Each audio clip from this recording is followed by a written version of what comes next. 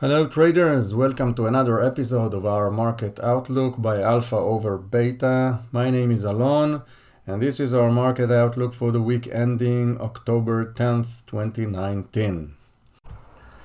Disclaimer first, Alpha over Beta is an online investment service. We provide data and quotes and charts and triggers and webinars like this one and market outlooks, but really you should really be informed about the risks and costs associated with trading with the markets, with the investment vehicles that you are invested in, and you should really adjust the risk to your own risk profile and what really suits your own risk appetite. Some words about me. My name is Alon. I am the founder of Alpha over Beta. I have been trading the US stock market since 2005. I've been trading stocks and ETFs and options mainly. I give lectures on trading the US stock markets and have mentored many students on their way to become a successful trader. In Alpha over Beta, I lead the research and trading team which is focused on longer term returns and lower risk and as high returns as possible. This is our main focus of many of the portfolios that we offer as a service on Alpha over Beta.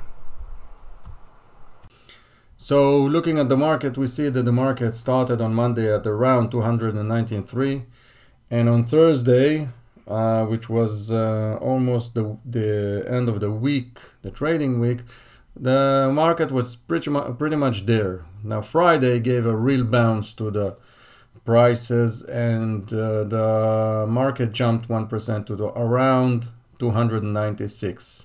Went all the way up to 299 and then gave it all up in the last 20 minutes of trading. We're going to talk about what this means. But for now, we see that the market was up about 1%, which is the 1% that it boosted up on Friday. So Friday was pretty much the whole week performance. So factors impacting the market is, of course, the US-China talks that started this week.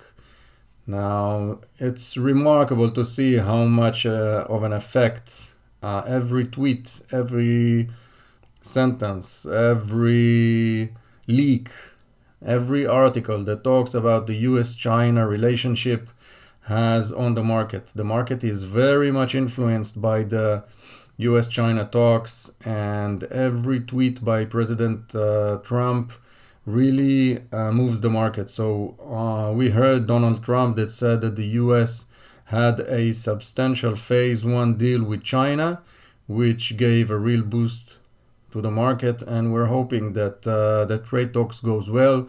This trade wars is not good for anyone globally, and of course not for US or China. We each have our own side on this debate, but as a whole, this US-China war is not good for the market and globally. So after that positive tweet by President Donald Trump, we had an uptick in the market, which brought it to about 299. That's the S&P 500, of course. And one more factor that influences the market is, of course, the Brexit. In that front, we had some good news also. It looks like that the UK and Ireland are making progress in their talks. So we had two good, positive, moving pieces of news that really moved the market upwards. Now, also we saw that banks reacted pretty well at the beginning of the week and then gave it all up at the end of the week, and also the S&P 500 gave all of Friday's gains at the last 15-20 minutes of trade. What does that mean? Well, we all have our own interpretation, but let's talk about that 15-20 minutes. Many traders and many algos are day traders, and the weekend is a pretty long time for all the other traders to consider where the market is. And so what I think is that Many retail and professional traders don't want to keep their positions open for the weekend. It's a long period of time for everyone to really think about where the US-China goes, and could bring risk to the start of their trade on Monday. So I think that the sellers were in control in the last 20 minutes of trade because the volatility and the risk are still there. They're still high, and the traders did not want to keep positions open overnight or over the weekend. And this caused everyone to sell, and the market sold, but it didn't sell beyond that point of entry. So the market ended flat on Friday. We can consider that a good sign. But still, the risk is there. Volatility is still there in the market.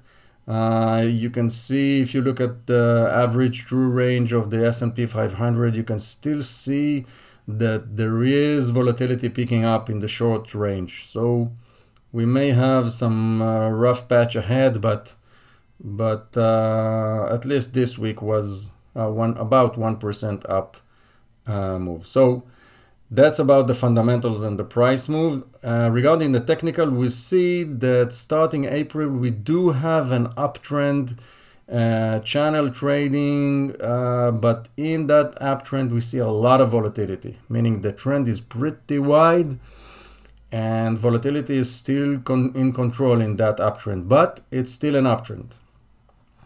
So the next test point is the 3,040, 3,020 on the S&P 500, which was the previous all-time high, and the previous all-time high.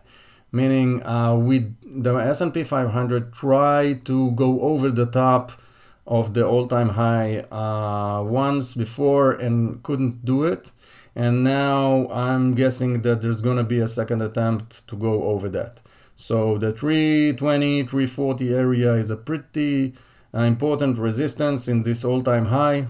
Breaking up that to the upside could be a good trigger that the market is biased to the bullish side. Looking at the trading strategies at alpha over beta, one thing we should notice is that one of our strategy, which is the asset allocation plus, that looks at global assets around the globe, not only in the US, and shifts asset from the ETFs that represent markets from all over the globe, and also considers the US Treasury notes for the 7 to 10 years. Now that strategy shifted about half its allocation to bonds, to that 7 to 10 year bonds. That could mean that all that volatility in the market impacts the decision to go to some safe havens like the US bonds, despite the fact that apparently there's going to be another interest rate cut. But our portfolio manager decided to shift about half of the allocated assets to this strategy, which is called Asset Allocation Plus, about half of it to 7 to 10 year bond of the US government. Now, that of course is a volatility decision, and this is something that you should be aware of. Maybe take the same action on your part. Positions that were closed this week, we closed US Bank Corp. It was closed, and you can see in the chart that US Bank Corp is displaying some weakness in the short term, and so a major portion of that investment in US Bank Corp was closed. Also, US Bank Corp ticker symbol USB.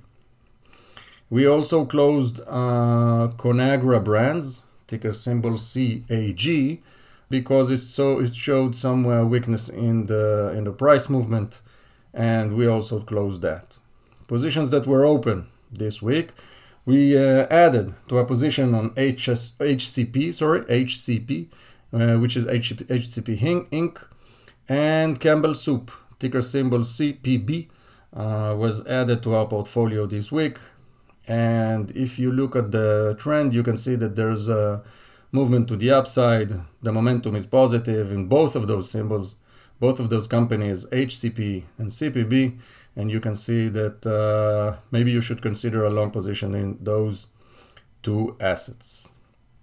So to conclude, we had, and still having, a volatile market. The volatile is still picking up. The market is making moves to the upside and to the downside, and the swings are pretty rough.